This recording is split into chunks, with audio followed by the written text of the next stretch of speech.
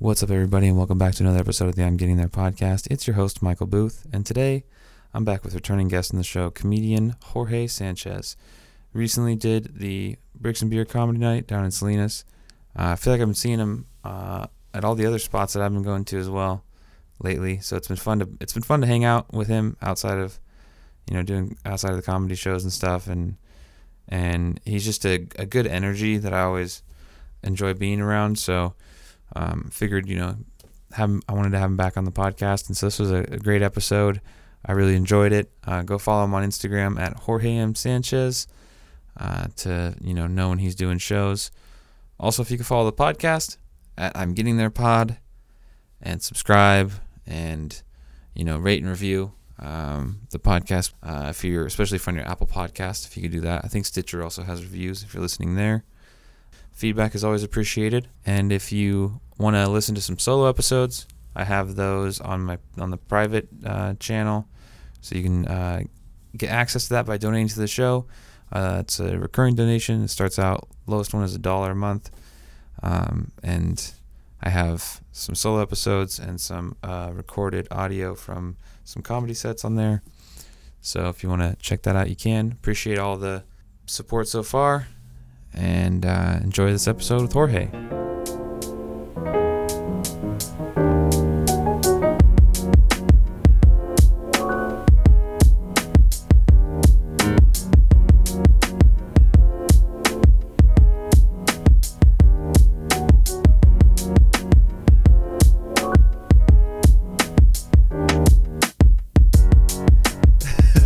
I was gonna say, I don't know if I know we smoked weed the other night, but I'm not sure of your history with the plant. It's so funny because you got so excited when I shared your joint, and it made me think, like, what do you think of, like, maybe you think I'm like a really uptight guy. No, it was just I think it was the first time you saw how excited I get about people smoking weed. Yeah.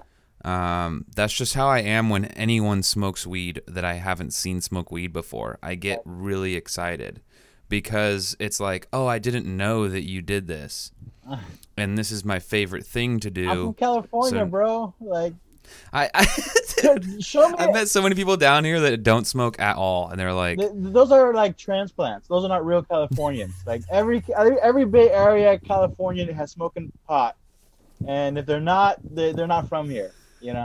That makes sense. One of the saddest realizations as a kid growing up was the first time I got high. I realized my whole family had been getting high my whole life, and I had no idea. Like, I think I was just a dumb kid. Like, there's no way they hid it that well. Your family was smoking pot, but you didn't know about it. No, I had no idea. Okay.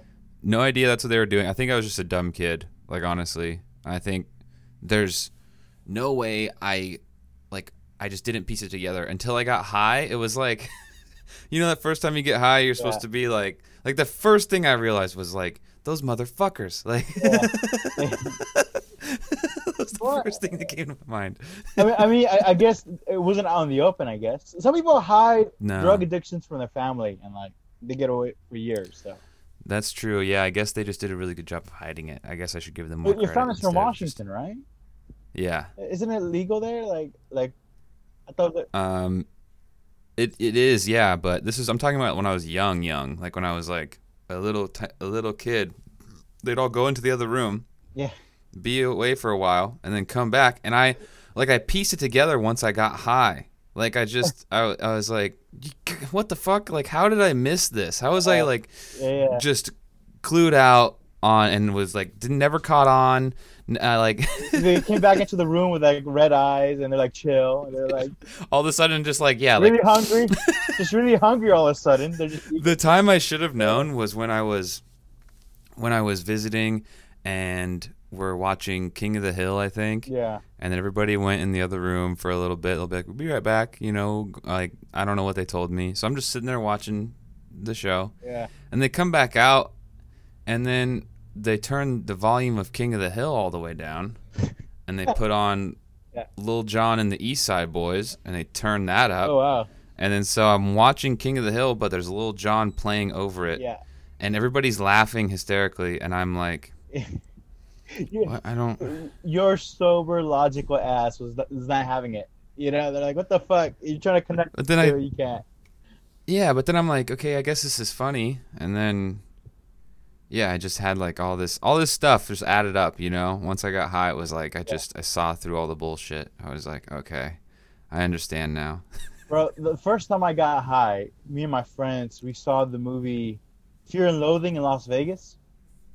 Have Okay. you heard of it? Have you seen it? Mm-hmm. I haven't seen it, but Uh, I've heard of it. it's Johnny Depp, made by Terry Gilliam, I think, and Okay. it's a wild movie. Like even if you're not high, it makes you feel high, because it's like at times it don't make like random shit just happens, because the character's on Mm. drugs, so just random shit happens. So seeing that for the first time high, bro, I couldn't tell if it was the weed or the movie, but like I was tripping out. Like, I was like, whoa, like. And we had a good time. We were laughing. We were like, I wasn't sure if it was the weed or the movie because it was that crazy. So That's so that's I trippy. recommend you to get high and watch Fear and Loathing in Las Vegas. Okay. Yeah. And I it gotta do still that holds today. up. It still holds up. It's fucking wild. Is he wearing like aviator glasses in that one? And they're in Yeah, a car. yeah. Well, he's I've playing. seen I've seen shots from it, I think. He's pretty. It's like a movie based on. Is it Henry S. Thompson, the writer? I'm fucking up his name. Thompson. You know who? Hunter S. Thompson. Hunter S. Thompson. That's who it is. Hunter. Yeah, yeah. Okay. And it's funny because there's a part where Hunter S. Thompson is actually in the movie, confronting Johnny Depp, portraying him. And it's just one of those trippy ass movies. But if you're familiar with Hunter S. Thompson, like his shit's just out there, you know. It's just fucking like Gonzo journalism kind of shit, you know. And it was Okay. pretty fun. Yeah, yeah. Nice. Yeah, I'll have to check it out. That's Yeah. I've been like a couple people have suggested some movies to me. I have like a list. I'll have to add that to the list. I feel like because there's like 420 themed movies, right? And I think Fear and Mm-hmm. Loathing Las Vegas gets left out of that list. Now, a lot of people Okay. they go into like Half Baked or like they maybe Or like Friday, Harold and Kumar. Harold and Kumar, but I think Fear and Loathing is probably one of the original ones where it's like it's meant to be seen while and being under the Okay. influence of drugs. See, I almost would go and I enjoy stuff like that more than the weed humor that's like obvious Yeah, and it just seems so it just is like annoying, you know, like the guy that walks into the shop and he's all like, oh, and he needs a bunch of fucking, he's trying to buy a bunch of munchies, and the guy behind the counter is like, yeah, oh, what are you doing? You know, it's like such a just a stereotype. over, yeah, and They're like misrepresenting our people, dude. They're misrepresenting us. What the fuck? for real, man. So offensive, man. We should boycott. Like there are functional stoners out there, people. Like they, Bro, not everybody turns into an idiot when they fucking smoke weed. bro. I live in Silicon Valley. You know how many of these fuckers are like microdosing on LSD, like on the normal, like Yeah, a lot of people are. That's Weed? yeah.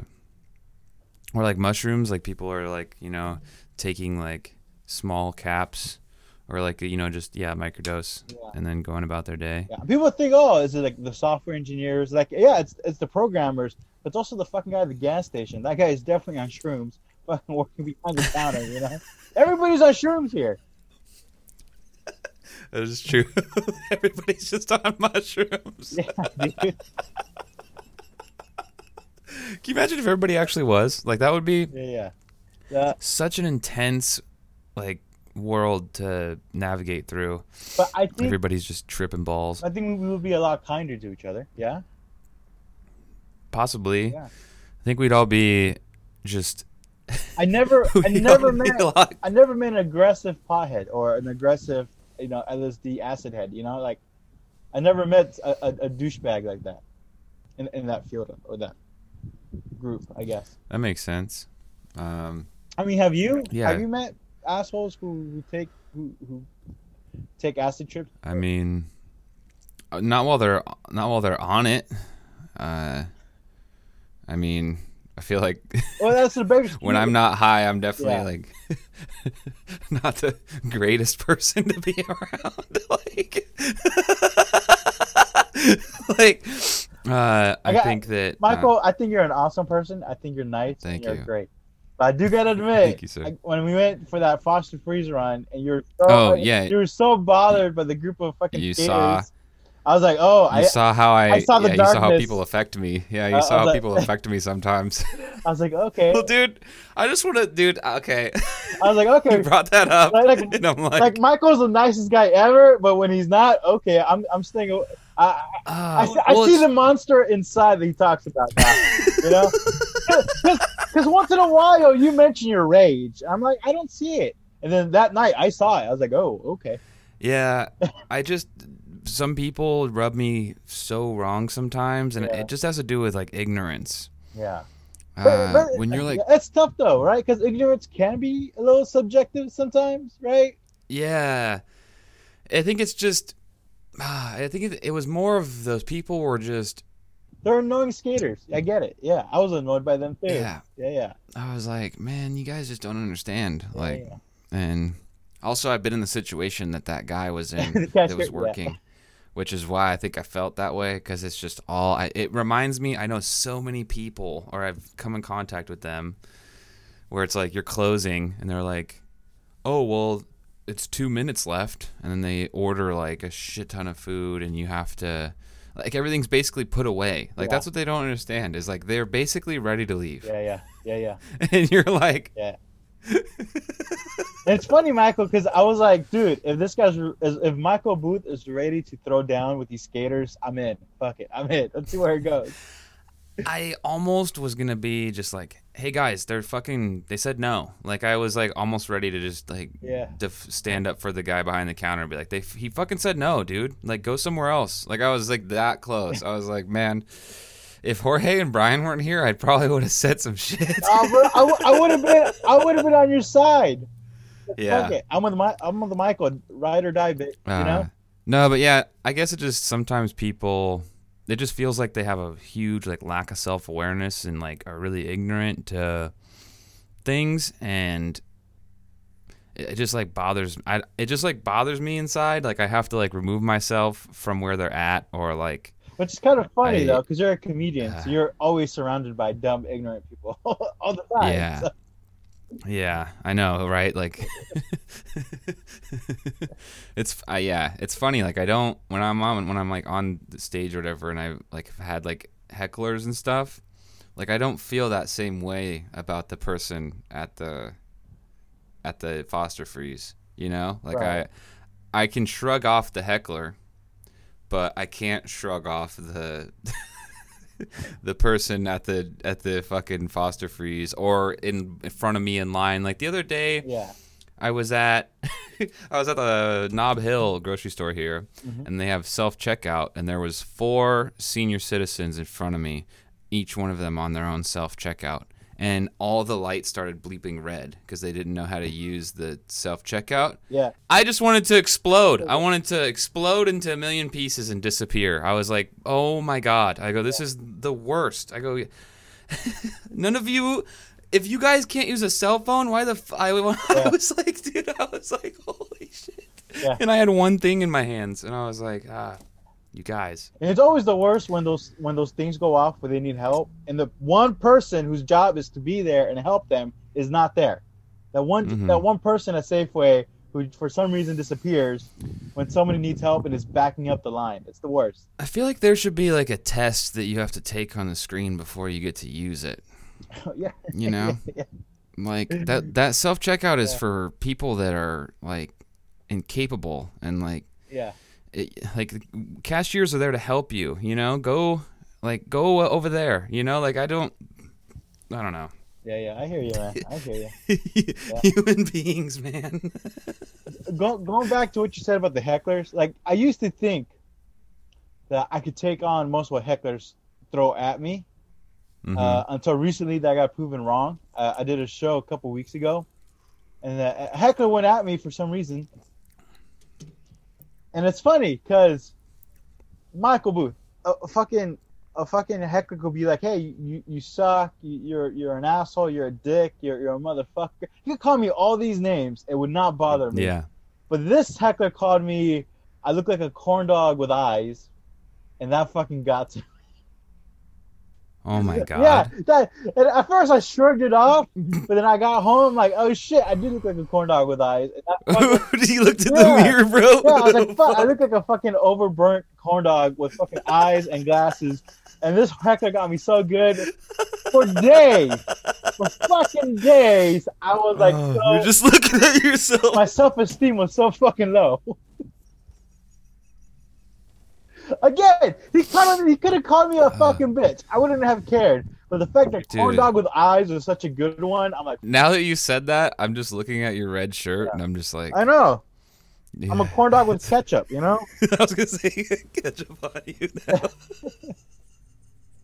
That's brutal, man. Like, when a heckler, yeah, Well, you ever had? did the crowd laugh at it? No, the crowd was on my Okay. side the whole time. It Good. was just, I was gonna say if the crowd laughed, Yeah. then you're fucked. I know. If the crowd laughed, I would have just fucking hung myself with the microphone wire and shit. Anyway, but like, has anybody ever insulted you that's so left field, but it got to you somehow? You know?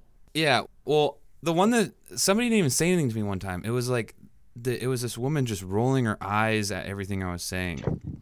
That one, like, really, I couldn't look away, and then I Was just she in the front row? I started looking at her for like the response, and then it was an eye roll every time, Yeah. and I was like, no, please stop. Was she in the front row?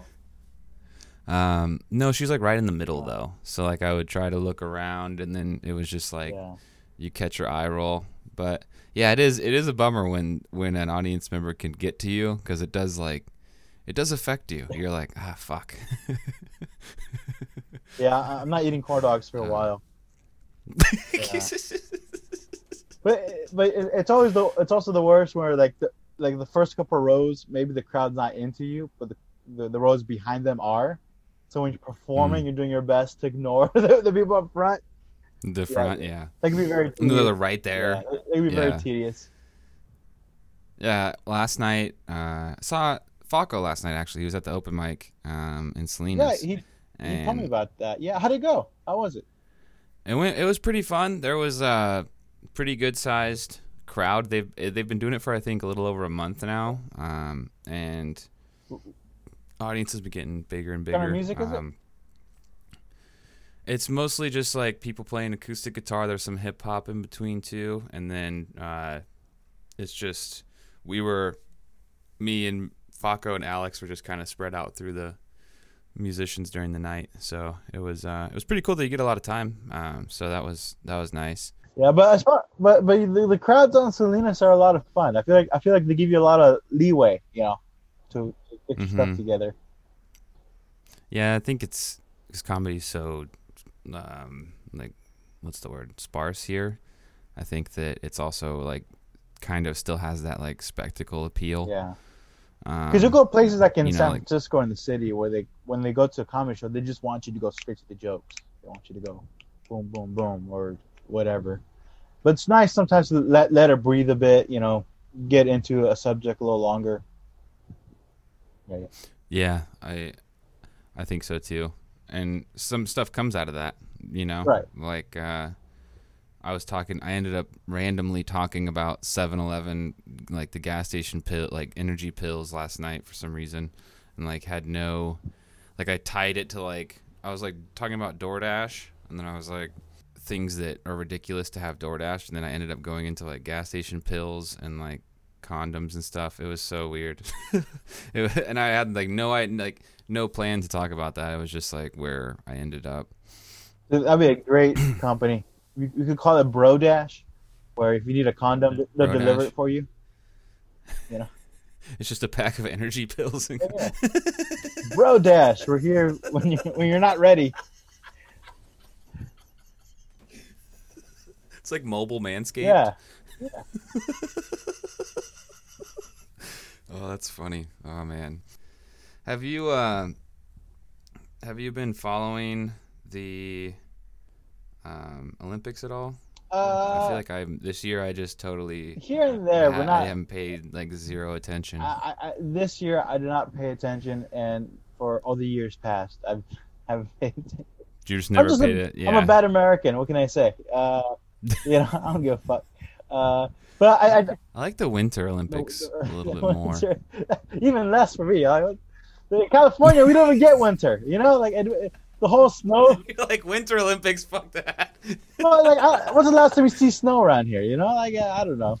That's true. Yeah. But I did see. What did I see? I saw the gold wrestling match, which was pretty good. It was pretty intense. Okay. There's like a young guy from Minneapolis. Like he's like 21, I think, and he took on like the best wrestler in the world from Turkey, and he won like in the last. Like he was losing, but in the last like 2 seconds, he did a move that got him like points to get ahead by 1 point, and he won. Okay. So Nice. that's pretty cool. The one thing I've been seeing, like not like actual Olympic, like the actual, I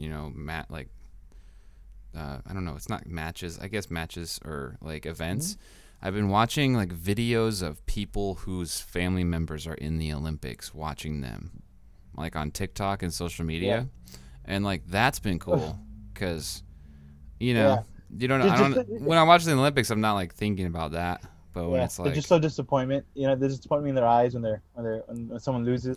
Well, no, some of the videos are like, you know, you see how emotional it is for like family members and stuff when they lose, but also when they win, it's like, holy shit, because it's like such an individual, like a lot of the competitions are like, you know, they're individual based. Yeah. Like it's not like, there's only a few team sports, I think, so yeah, it was just cool to see that. I mean, I know those are totally like feel good pieces, you know, to make you watch the Olympics or whatever, but I was stoked.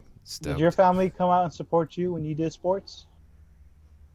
Yeah, I played football in high school mostly. I played the other sports growing up, but when I got into high school, I kind of just focused on football. And they'd come to the games and stuff when they could, which was pretty cool. Yeah, I played football, and my parents only came for like one game. That's it. Like they just weren't into it. Oh, okay. Yeah. Was it like was it home game that came to? Yeah, it was a home game. Yeah. Nice. And we got our asses beat, you know, pretty bad. Oh, dang. Yeah. So my parents saw me, my team lose, like 40 to like 7. And like, Jorge, this is why we haven't come to a single game. You guys pretty much. Pretty much. Yeah, and I got in trouble. Let me know when you start winning. Actually, I think you saw me get yelled out by my coach because I got in trouble in that game because I forgot that was part of the special teams. You know what I'm talking about? Like, there's offense, defense. Yeah, that's all I was on. I was only special teams. And some people are just special teams, and some are a little bit of both. Now, I totally forgot they assigned me on special teams because we were losing, so we weren't scoring touchdowns until like the fourth quarter. It was like a mercy touchdown. So for most of the game, the special teams didn't have to be in the field until the one time we did have to be in the field, and then there was like a hole among the linemen, and they're like, "Hey, who's who's supposed to be there?" And I forgot. I was like, "Yeah, who's supposed to be there?" You know, also asking. And then like, when the moment came, when the moment it hit me, I was like, I was supposed to be there. a fucking receiver, like a scrawny receiver, tried to be a hero, and went to fill in that hole, and the defense for the field goal just busted right through him and blocked the field goal. And I got chewed out by my coach. He's like, "You're off special teams." This and that. And my parents were at that game. Oh, jeez. It was the pressure, dude. It was the added pressure. You're like, my fucking family's watching. No, I just again, we were not scoring touchdowns for most of the game. So like, okay, I totally forgot I was even on special teams. Oh, I got you. Yeah, guess we're kicking many field goals. So you're like, oh yeah, we have to do this now. Yeah, exactly. That's funny. Yeah, I was the long snapper, so that was my shit. Like I would wait for like when it was field goal time. I was like, hell yeah, my time to shine. I got good arms, dude. Fuck, that's decent. I mean, I got pretty good at it up until my senior year, I think, and then I think a couple friends of mine were trying to convince me to go walk on when I got to college. They're like, they need a long snapper, dude. You should go try out. And I was like, I don't know. I was like, I don't. Because it's just it's so fucked. Like you put your head between your like your legs. You're looking between. You're looking underneath. You're upside down. And Yeah. Yeah, pretty much upside down, throwing a football off the ground. It's like 20 yards, right, or 15 yards. Yeah, when it was punt team, yeah, which is kind of a. You had to like use your ass and your I watched videos on how you had to like basically put the ball all the way out here like this, and then use your ass and kind of fling your whole front body behind your, and I'd always like hit myself in the thighs. Oh. I had like bruises. Oh shit. But yeah, long snapping it was cool to do. I think I made the conference for all conference or whatever for the long snappers have their own conference. Well, no, I think I was like first team all conference for special teams or something like that for long snapping. Oh, interesting. Yeah, I think they vote on that and stuff. I think my coach put my name in there and I got the most votes. Nice. So I thought that was kind of cool. How many long snappers were in your team? On my team, just me. I think there was like one there was a couple backup people that knew how to do it as well. But this was like I think they were the conference thing was for like all the league teams, so it was like every team in the league, I think. Wow. So I don't know. That's kind of cool. That's awesome. That's a good perspective to have as a long snapper because it's like it's just one of those positions not many people think about. Yeah, there was a game-winning field goal one time. This is the most nervous besides like doing comedy and stuff, is definitely the most nervous I've ever been in my life. But nobody blames the long snapper. They usually blame the kicker, right? If I fucking miss the guy, if I if the ball, like if I missed, like shoot over his head or something, and I know it's only like 7 yards and I kept doing it on the sideline, but I was like, your heart's beating. You're like, holy shit, this is like the thing you think about, going in for the game-winning field. It's like the most dramatic thing a long snapper could possibly have in a football game. Like you're not going out there as like a linebacker on third down trying to stop the run or anything like that. But I'm like, like the three of us, like me, the holder, and the kicker, like we get to determine the outcome of this game right now. Yeah. So that was like your Rudy moment. Yeah, I guess. Yeah. They didn't carry me off the field though. So. Oh, he made the field goal. He did. Yeah, we won. It was amazing. It was like a good, cool ending to. I think it was like one of our first games of my senior year. So it wasn't like a big time, playoff thing or anything like that. But it was cool. Got the win and then got to. Celebrate and shit. So that was fun. Awesome, dude. Great stuff. Yeah, we were talking about, dude. There's a concert in a couple weeks, bro. You were talking big game. I'm about to buy you a ticket, dude. You don't have a choice now. Hell yeah! Wait. I'm about to come get you. I'm coming to your house. I'm fucking picking your ass up, and I'm shoving you in the mosh pit, dude. You don't have a fucking choice. I'm ready for it, dude. I'm fucking. I got some. Jorge, we were outside, and I was telling coverage. I think I could take it. Yeah, that was funny, dude. I was like, let's do it. Wait, here's the thing, though. Here's why I get nervous. Like once you start swinging and shit, like my fear is that some guy comes after me intentionally, and then I have to fight him. Oh, you see, I haven't ran into many things like that. I think as long as you're having a good time, and you're dancing around. No one's gonna. I'm excited, dude. What concert is this? Here, let me see. It was a local show. I think it's in a couple weeks, actually. I had it pulled up. Hold on. I'll send it to you. I can't find it right now. Yeah. But it was just a local show that I saw, and I was like, oh, Jorge was talking about going to one with me. So. I'm down for new experiences. Fuck it. You hyped it up. You made it sound like fun. Dude, it is fun, man. Well, at least to me, it's like the most fun that I have at events. Yeah. But yeah, I've been trying to convince Anthony and other guys to go, and they're just like, they always flake on me, dude. They're not metalheads. Well, there's a couple of metalheads in comedy. Dude, yeah. Sean One of Boyles them that. is a drummer for a metal band. Two of them, I think. Oh, Are you really? familiar with Sean Boyles?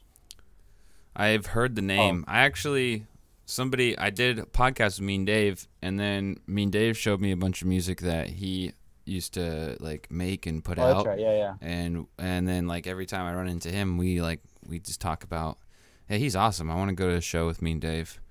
He's pretty cool, and I'm sure there's some other people too. I just haven't really got the chance But to meet in them. Santa Cruz, not many though, right? In Santa Cruz, they're not really into metal. I think I know.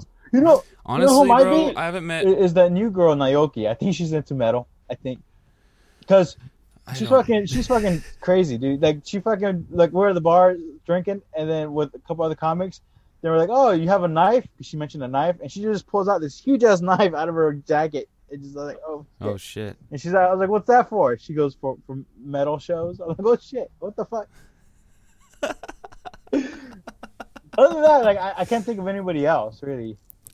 Yeah, well, that's the thing. I haven't met many people like in my life besides people at shows that are like into the music, like looking up new stuff, like or following, paying attention to like all the like media outlets that promote it. Like I've been very few people that I've met where they're like, and we always become like the people that I have met that are into it. We always become really good friends, Mm. like every time. That's why I enjoy it so much because it's like the community is. I feel like it's pretty tight knit when it comes to like, what you like and what you're into, and they're like spread out. There's like pockets of people. I know like the local scene and like the San Jose, like the DIY scene here is like super tight knit, Yeah. and You like got they all know each other and stuff. And I think that it's like similar like that up in Seattle where I'm from. I think it's like there's like a Seattle and Tacoma. I think there's like a scene that Yeah. people are Yeah, all. San Jose has a pretty good metal punk scene. Uh, although I think in the past year has been a little difficult. A lot of the venues got shut down. This is before pandemic. Fucking. So Mhm. the city of San Jose tried to clean up its image, so they started shutting down a lot of these music clubs that we had downtown. So like Okay, I'm not sure the Cactus Club, kind of like hard. fucking Johnny V's. The Caravan's probably the only one left. Have you hit up a music show at the Caravan? I have not, but I've been told to by a bunch of people. That's probably the only official venue left for like punk. Well, I guess the Ritz. The Ritz maybe too. Now I think about it. Okay. Anyway, I'm ready for it, dude. Let me know. Yeah, for sure, man. Uh, how has Question though, the when you're in the mosh pit, do you still wear your mask? Do you have to wear your face mask? I'm not sure. Last time I was out when nobody was really A wearing. face mask. But this was before Delta days. Yeah, You but know, it'd be pretty funny, we're in the right? Delta days now, Pretty dude. funny if you can mosh pit, but you have to wear a mask. That'd be That would be so funny. People throwing kicks and stuff, but they're all masked up. I mean, that would look you cool. gotta stay Like, safe. yeah. There's just this circle pit. Everybody's hitting each other, but they're like pulling their masks up still. Yeah. And I'm like, oh shit. And he's that would actually be hilarious to watch. I would just stand there and watch that. That'd be so funny. Oh my That'd be god. awesome. Have you oh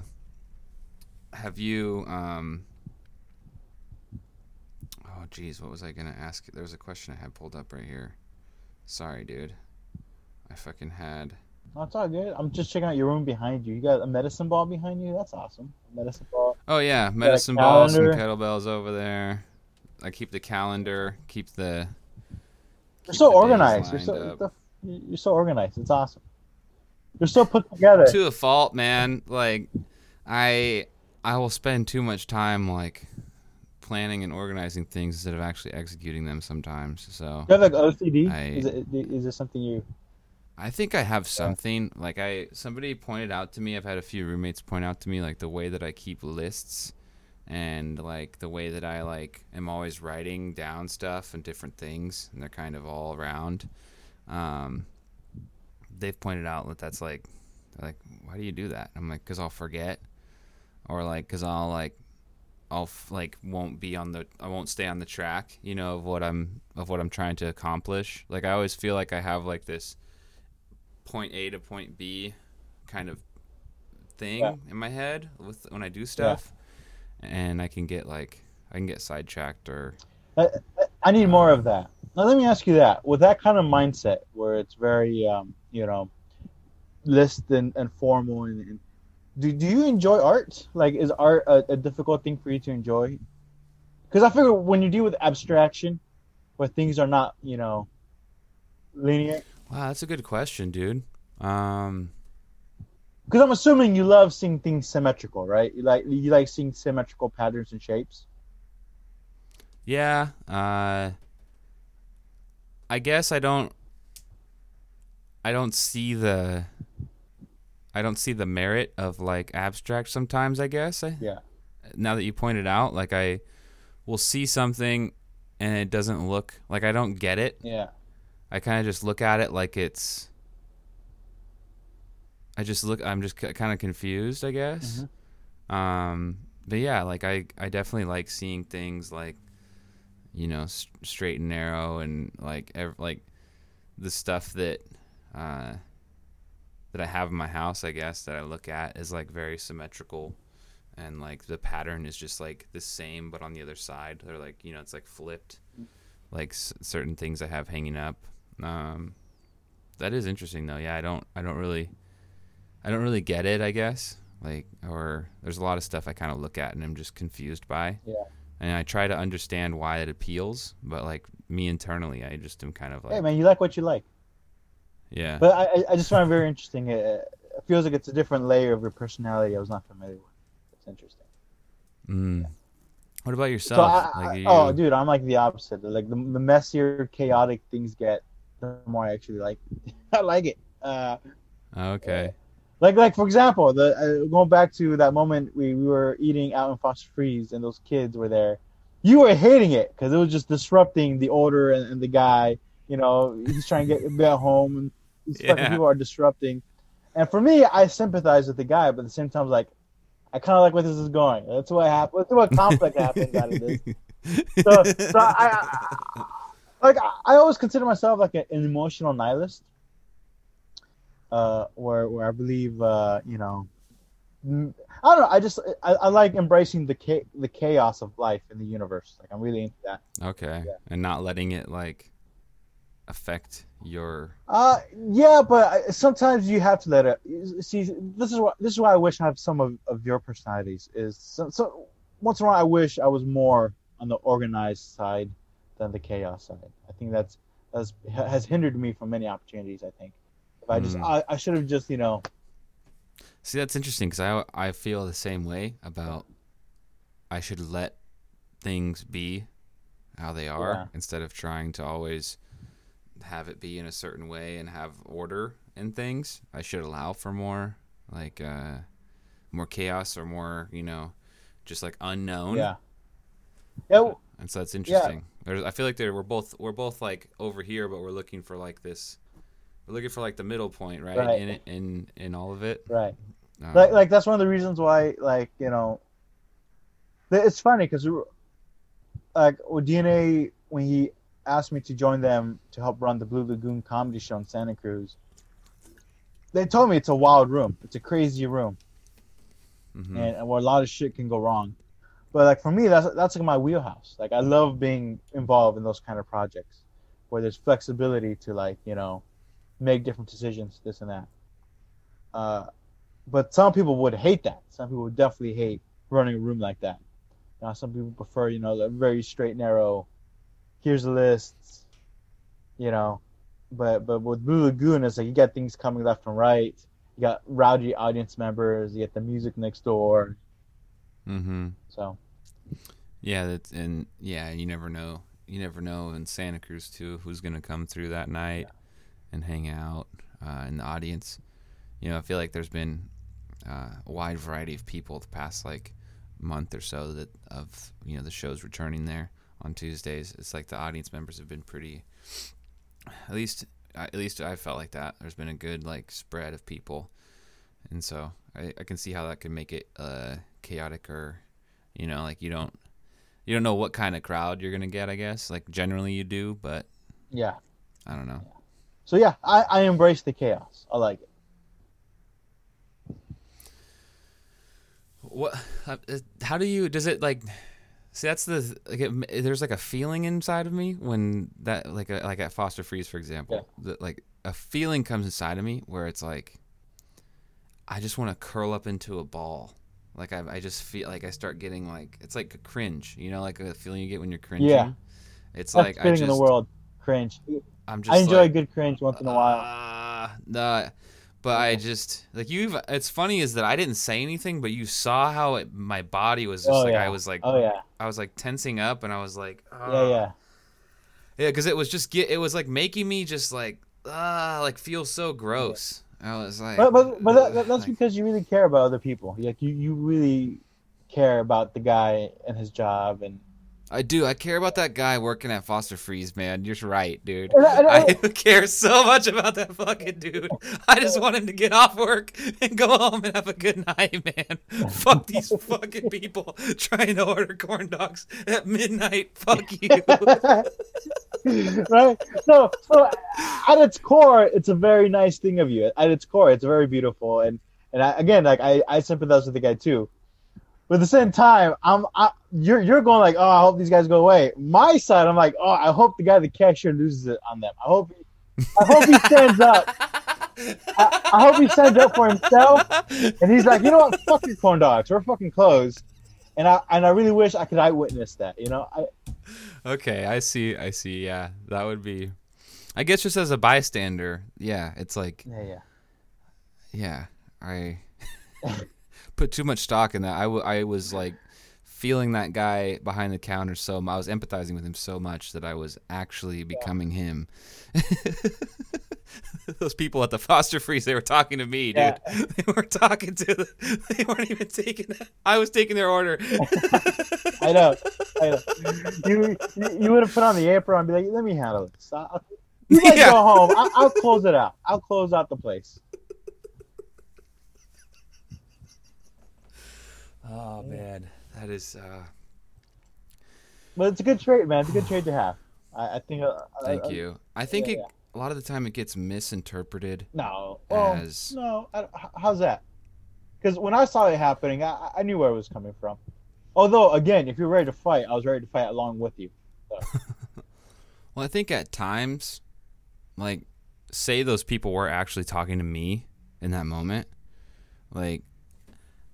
It's hard for me to like take that feeling that we were just describing, internalize that feeling, let it wash over, let it go away, and then talk to them all in the matter of seconds. It's like it takes me like I have to like I don't like it like happens to me in my daily life too, where it's like sometimes people just I'm just trying to like process and get rid of this feeling of this person who's just like just fucking everything up, you know? And you're like it's like, I've been trying to like work on just like taking that moment, like letting it wash over me so that it doesn't affect my like conversation, I guess, so that I can like, you know, not let that be the focus of it. You not let me hyper fixate on this thing and realize that there's more going on.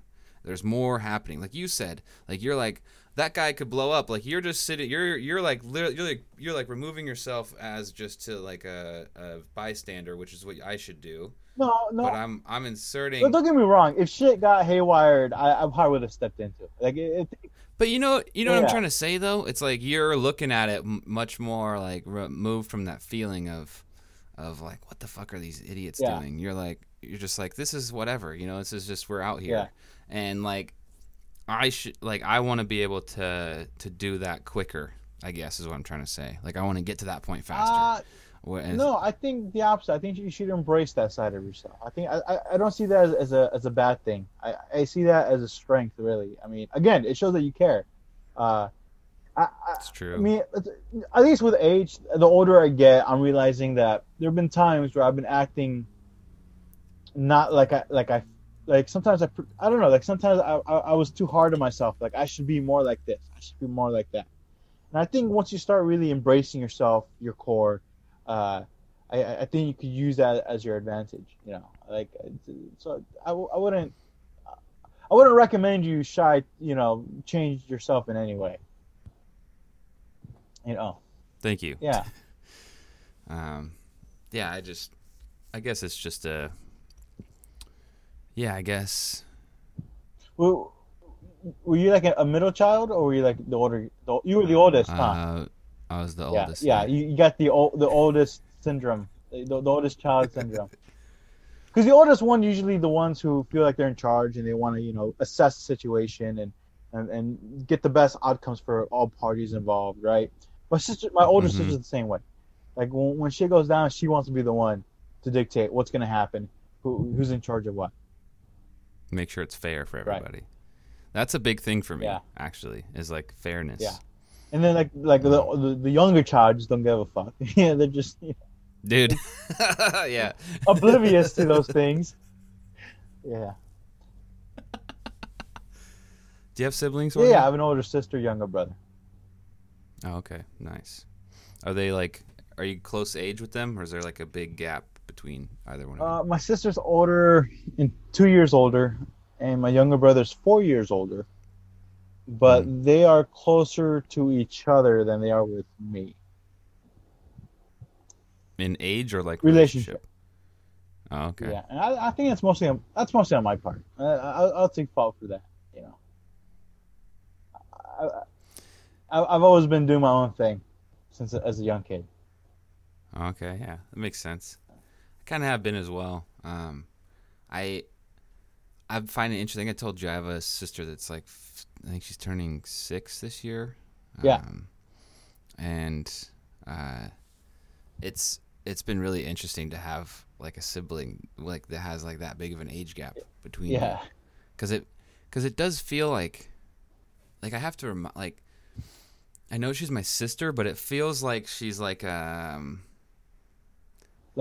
it's like there's like the connective stuff isn't there yet, okay. like you're still you don't feel like you're co-parenting in some way.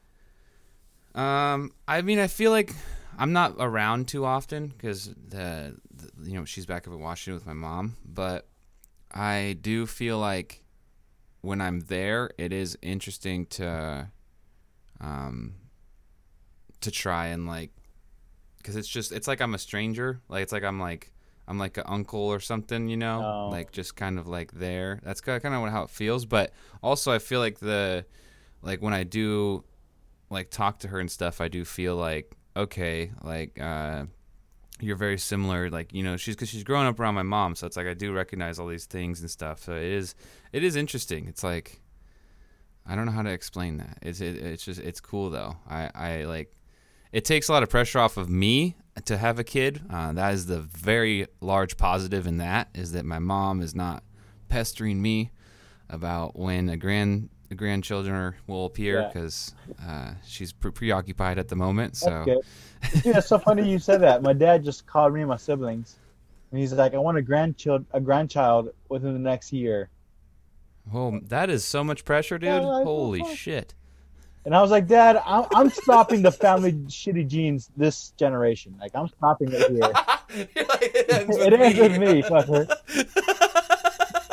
Yeah, no, I'm not passing on this shit. No, because my family there's a lot of fucking alcoholism. There's fucking bad genes and trauma and shit.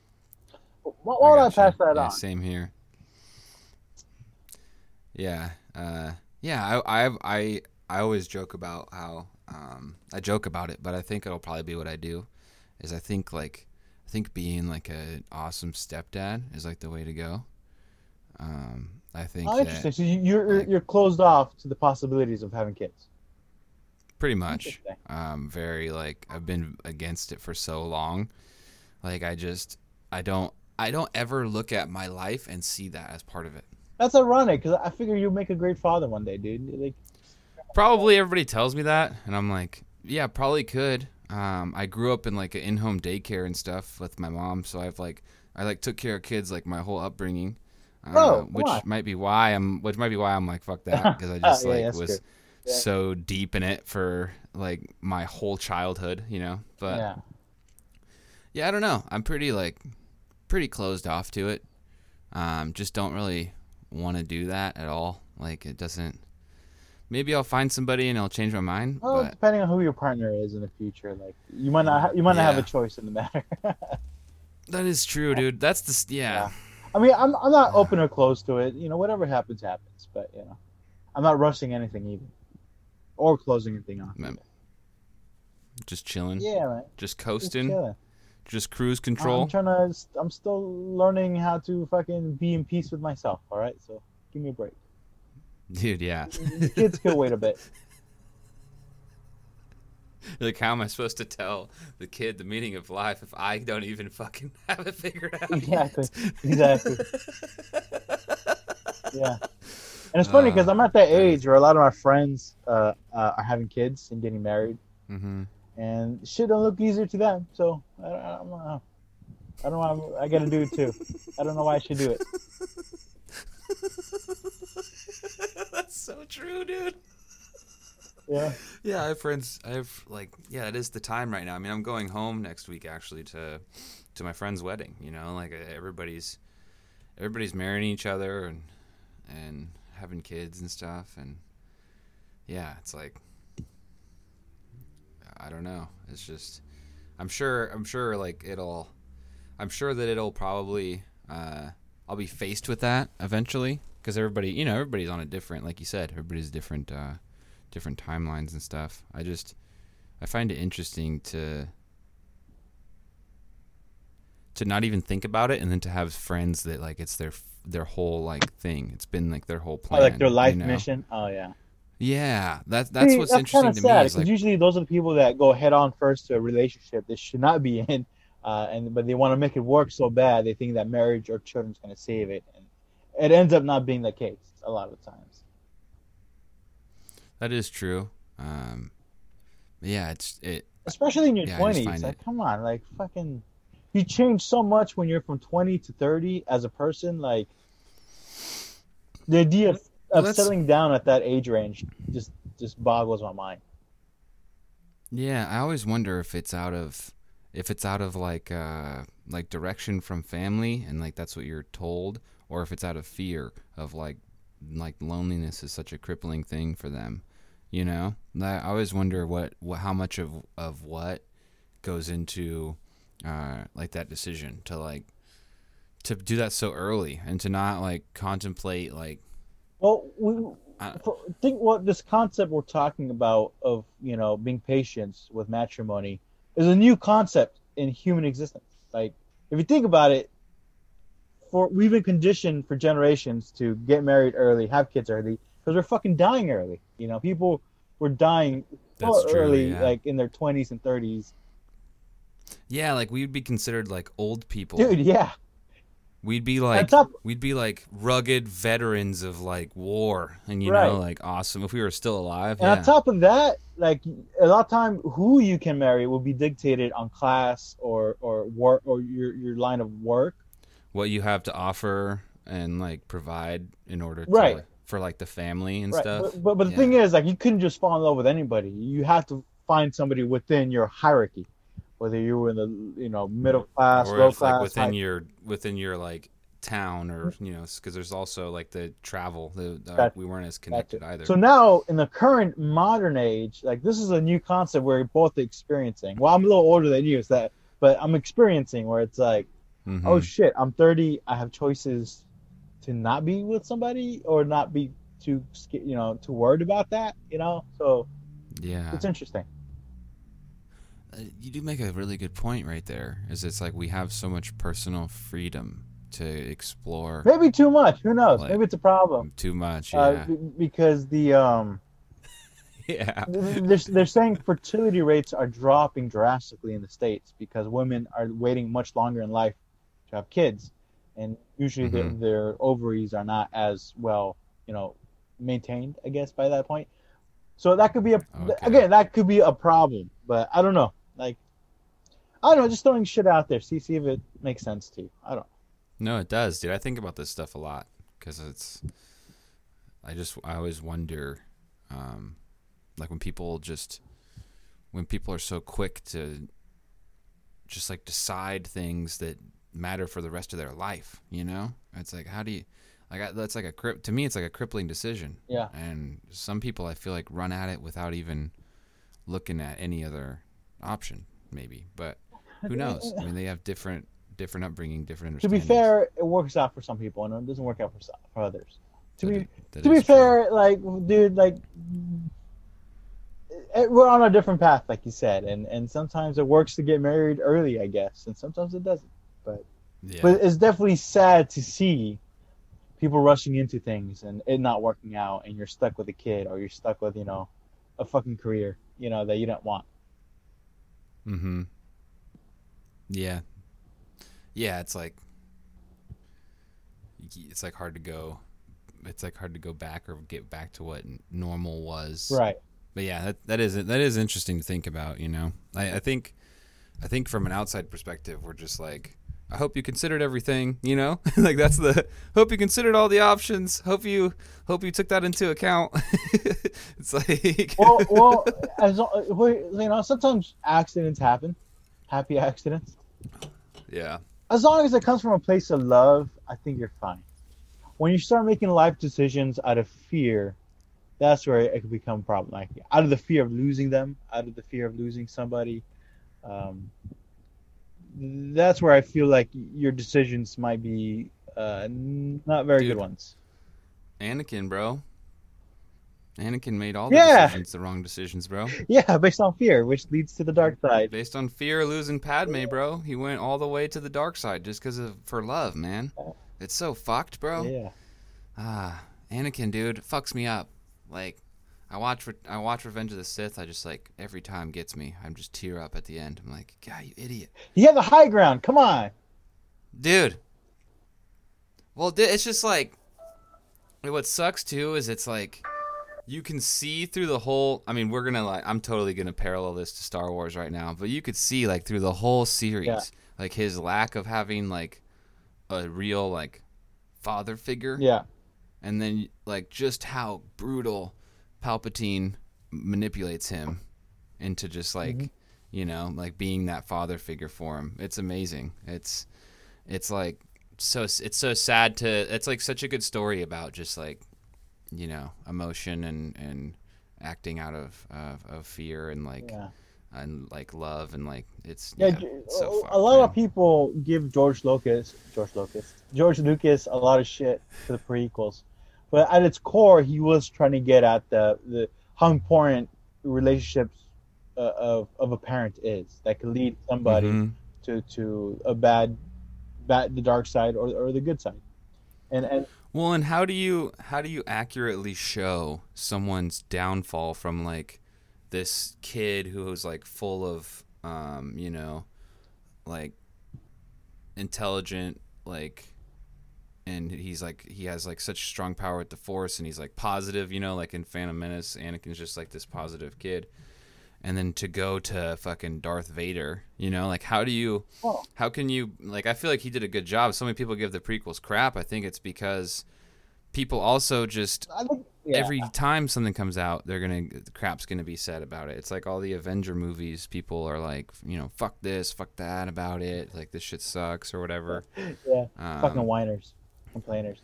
Yeah, it's like, sorry, the movie wasn't made for you. Like they're appealing to the masses. Yeah. You know? But I think you have a really good thinking thread about Anakin and his path to the dark side, because he came from already, you know, in slavery, right? His mom was in slavery, right? Yeah. And then it was Qui-Gon Jinn, whatever the guy, Liam Neeson, who wanted to bring him to the Jedi Council and be the father figure. But then he dies. So the one positive figure dies. So the one that has to, that like believes in you a lot and like and like fought for you to get free. He dies. And like, so now fucking what's the other guy? The Ewan McGregor. Obi-Wan. What's that? Oh, Obi-Wan. So Obi-Wan takes him in, but more as a colleague, more than a father figure. And by the time, and when they take him to the Jedi Council does not want to make him a master. So the institution are turning away from Anakin, saying, yeah, you'll be part of us, but you're technically not a Jedi, though. Like you'll work with the Jedi because you're talented, but you will never be a Jedi Master. So, like, Yeah, you're one of the most powerful people Yeah. here, but but also they don't we're trust him scared because of his background and how you know he just was, what's the word I'm looking for? Not you. He's predictable. too old. Is that Yeah, yeah, that's what Mason yeah. would do? He He's was too too old. old, unpredictable, and came from a sketchy background. So the Yeah. institution used him, but they essentially turned their back on him, right? Mm-hmm. And here comes the fucking Sith guy, Palpatine, saying, "Hey, man, I believe in you. Well, I'll give you Yep. guidance." Basically doing the same Yeah, stuff essentially that Qui-Gon was doing with him, but yeah. he's just just fully manipulating him to dark side. And, It's so and that crazy, man. happens in real life. That happens in fucking Yes. in That's why it's such a good story. It's like, fuck, that's like so true. like they I don't know. From my head, I think of another movie I saw. Beast of No Nation. Have you seen that? Oh No. man, it's a great movie on Netflix. But it's about African child soldiers, right? And it talks about how in Africa these people, the child soldiers they get already come from poverty, and so here come these warlords telling them, breaking them down and saying that I am your father now. I will feed you. I will take care of you, but you got to Mm-hmm. go do these atrocities for us. You know, because Yeah. especially us in like first world countries, we're like, how can a kid possibly do that? Fucking kill and rape already at 13. But it's like they could easily be manipulated if already taken from a broken home and with a supposedly father figure Yeah, they're with shown. malicious intent. Like that could easily happen. Mm-hmm. They're shown that what they're doing brings value to the people that are in charge of them, which gives them a sense of purpose. Which is it's fucked that that's what is happening. But it's like, yeah, you can. It's like the same. Yeah, it's just you can like just fucking warp someone's view entirely of like reality in the world, and it's like it happens to so many people all like every day. Yeah. Like, and it's crazy to me that like another human being will see like the ability to have power over somebody, Yeah. and then also see like truth, Mm-hmm. but to look at truth and be like fuck that and like use the person for their own like personal. I like, dude, I think about like that so much, like the value of truth, like for people and like how other people can just like destroy that and like warp it and like just like constantly turn and twist it and just make it like something that it's not. And then you can't distinguish what is and what's not the truth anymore. Yeah. Like that's what's so fucked to me. It's so funny. I used to think, even the people committing a crime or like just being a bad person are victims themselves. Like hurt people, right? Like people who are victims tend to repeat the crimes that they've been a victim of usually, so if somebody's manipulating somebody or, using something like that, it's because they in some way have been used or manipulated in that way. So they're familiar to what I don't know. And it's good to acknowledge that. To acknowledge that we are all capable of doing some shitty shit to other people. Mm-hmm. But, back in the day, I used to work for my university for law enforcement. I worked with the law enforcement agency, and some people just don't give a fuck. Some people would not hesitate to kill you, regardless Mm-hmm. of gender, of fucking whether you're a good or bad person. So that opened my eyes, because in my head I was like, oh, everybody has good in them. It just it's Okay. manipulated. They could be direct towards the bad side. But what I learned is like, no, there's some people in a lot of communities that don't give a fuck, and the opportunity they have to hurt you, they will. And a lot of times they look very pretty. Usually it's very pretty people that would take advantage of other people. Mm-hmm. That's a good point, and it reminds me of something that I was listening to. I was listening to Russell Brand. He was on Duncan Trussell's podcast, I think like a year ago, and I listened to the episode periodically because the stuff that Russell's talking about it just like struck a chord in me. It was like, it made so much sense. I was like, wow, that's what it is. Like, that's what's happening. And he was talking about like the idea of good, like, and doing good and being good, and that people have to perpetuate that idea into reality, Yeah. or it goes away. Yeah. Like, you have to be good for the sake of good. And that like really fucking like hit me, and I was like, damn, like, it's just an idea. And it's like, if we don't perpetuate that idea as human beings and bring it out into the world and be good and show people that good is right, Mm-hmm. that can, you know, be like, that can go away, and like, you know, like evil and like other shit can like fucking perpetuate more, and like that idea can be pushed. Yeah. And like, you know, and that's all subjective, right? But like, still, the idea of just like what is good, like morally and ethically, like you have to like, you know, constantly like think about that and like put that out there if you want that to exist in your life and stuff. Yeah, I think the best thing to put good out there is to act good, to be the example of Yeah, good. And some people forget that. Some people, you know, they say good. I forget it Some people, sometimes too, man. especially on social media, I feel like a lot of shit people post is performative. I feel like they're like, oh, like look at this awareness, look at this thing. I'm like, yeah, you post about this, about, you know, rights, human rights, but you are a shitty person posting that. Like, as a person, you're shitty, but here you are telling people about something that's good. Like, for me, I found the hypocrisy. I guess early on in my community college, when I started, I was. Do you remember when Wall Street, was it Boycott Wall Street? No, it was Occupy Wall Street. Yeah. Street. I was totally into that. I was totally into protest. I went to Sacramento to protest, and I was all about that, you know, life. But then the people who are leading us to protest, they're like shitty ass people. I'm like, wait a minute, we're here trying to do a good thing, but you as a person are not putting an example of being good. Like, so that really kind of shattered my fucking world in some way, where I'm like, okay, some of these people who profess being good, doing good things, may not be so much. But I think it's important what you said, that we have to put as much good out there in the world, but also a lot of forgiveness and redemption too. You know, it's complex. You know, sometimes we do bad things in the name of good. You know, sometimes we or, you know, and we have to figure out to forgive ourselves when that happens, right? Yeah, dude. Yeah, you're right. Like the perspective is that you're doing this for good, but it can be seen as a negative thing, and then that also plays into like a narrative, right? Like how powerful narrative is, like when it comes to like what's true and what's not. Like, if you're to act out in a way but you believe you're being good and it causes a negative reaction, now all it's seen is that negative reaction. So now the narrative is that you're not trying to, you know, do a good thing, even though like it can get all, you know, misconstrued or whatever by other people. Yeah.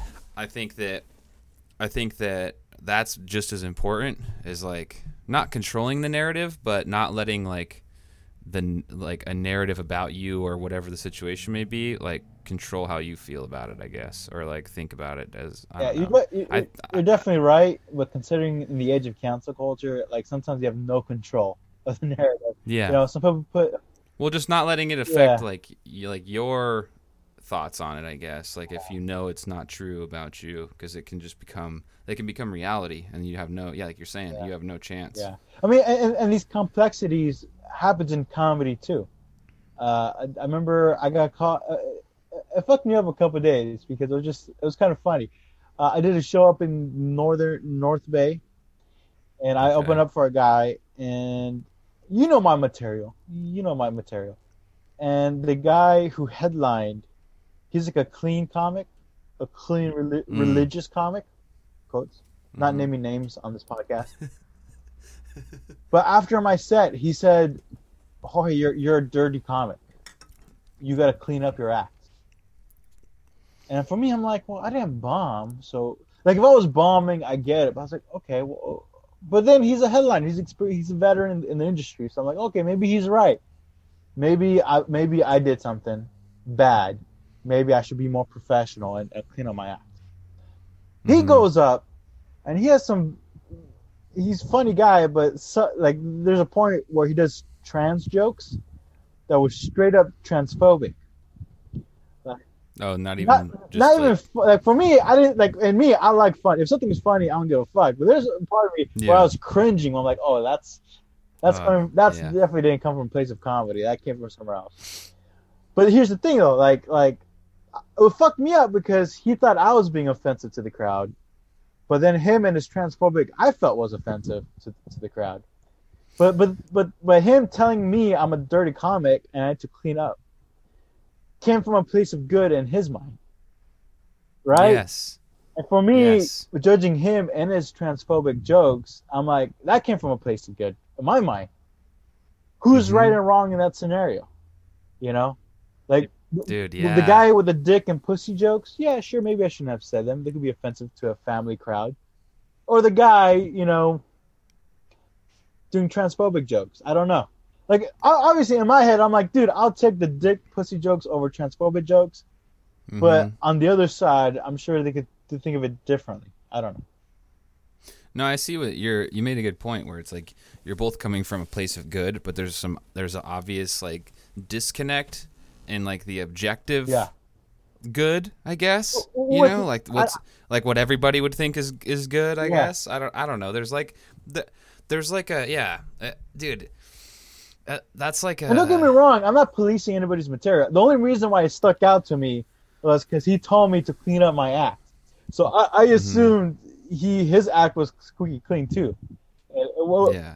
And that's the only reason why Right, it got yeah. to me. I was like, wait a minute, this fucking guy telling me I'm the offensive one here, like, and that's the only reason why it stuck out to me. Yeah, it just seems so hypocritical. Yeah. You're like, what the fuck are you talking about? Like, oh man, yeah, those dude, we're hitting on some stuff that I've been thinking about a lot lately. Just like, Awesome, that's good. what is good, actually. Other people are coming from places of good, most likely when there's a disagreement, like trying to understand the other person's perspective Yeah. and stuff. Like when there's like I probably could have done a little bit more of that in the instance at the Foster Freeze. I probably could have tried to, No, understand maybe, but no. I think you did a yeah. good thing. Like I said, like maybe if we got in an actual fight over it, then maybe I would be like, all right, man, let's Yeah. see. If I just went up and Right, started to throw the strong corn dogs hand. on the ground, you fucking motherfuckers! Leave yeah, him alone, yeah. So as long as Oh, it didn't man. resort to violence, for the most part, I think you Hell did the yeah. good thing. I was just worried. Well, Honestly, man. I was just worried about you because you look like you were Uh, you uncomfortable. That's what. I definitely And I was. was like, oh. Yeah, it's okay though. Once they left, I got better. Yeah, Once we yeah, left and got walked you away, I out. felt better. It was just the energy. I was like, oh, God. It's like kryptonite, dude. I was like Superman just getting hit up by some kryptonite. I was just crumbling. I was like, these people and their fucking lack of self-awareness and their lack of caring about others. Oh my God. Yeah. But anyways, dude, this has been actually really awesome. I'm glad that I know in the beginning we were talking about random shit, but I feel like we really had a good Podcast. We do whatever. good little last bit here. I want to give you a chance right now, for people listening to this to plug where you can go follow and where people can follow you. Yeah. I was so insecure. Was I even funny? I don't know if I was funny. We had some funny moments. I'm not ever. My objective on here isn't normally like to be like funny the whole time. Yeah. It just depends on. Well, you had some pretty great comedians on this show. So I'm just trying to live up Thank you. to that bar. I don't know. Yeah. Yeah. I don't know. I feel like it's sometimes the mentality is to riff, and then sometimes it leads to conversation like this. I feel like I've had some good conversations. Like I had a really good one with Carlos Rodriguez one time. We talked about some similar stuff, and then also I think when I had a buddy of mine from back home on who had recently traveled to Europe, we had like some really great. My buddy Bryce. Oh, nice. But he's gonna be back on the show. Yeah. So I enjoyed the conversation with you, dude. Oh, man. Like I Happy to hear that. You said some stuff that like you articulated some things that I've been thinking about, but I couldn't quite like put them into words. I guess. Well, man, it's always good to talk things out. You know, that's something I need to do more too. Like I'm flawed as fuck. Like, and so sometimes when shit's bothering me, I don't really talk it out.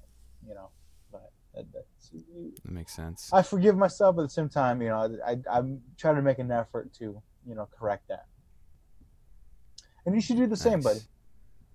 Thank you. Don't be hard on yourself, and you know, do the best you can. Yeah, thank you. Yeah, I've been trying. I've been trying more lately too. To like, I'm really hard on myself when I like don't get stuff done. Like my my calendar, like we were talking earlier. Yeah. I'm the same way. I have so much shit that. Yeah. It is nice though to stop and be like I'm fine. I'm okay. I'm good. Yeah. Things are happening. We're moving. We're living. We're trying to be good. But dude, where can people follow you, man? Like shout out your social media. Like you have shows coming up soon. Like I think I'm gonna be posting this on the 9th. Mm-hmm. So, you know, if you have any shows in August and stuff, where can people go watch you, man? Yeah. Follow me on Instagram at Jorge M. Sanchez 25, or on Facebook you can look for my comedy page at Jorge Martin Sanchez Comedy, I believe. Got some shows later in the month. But follow me on social media. That's probably the best way. See when you post about them and also stuff. On Twitter at South Bay Boy JMS. Hell yeah. And, yeah, man. It's been great fun. Thank you for having me, Michael.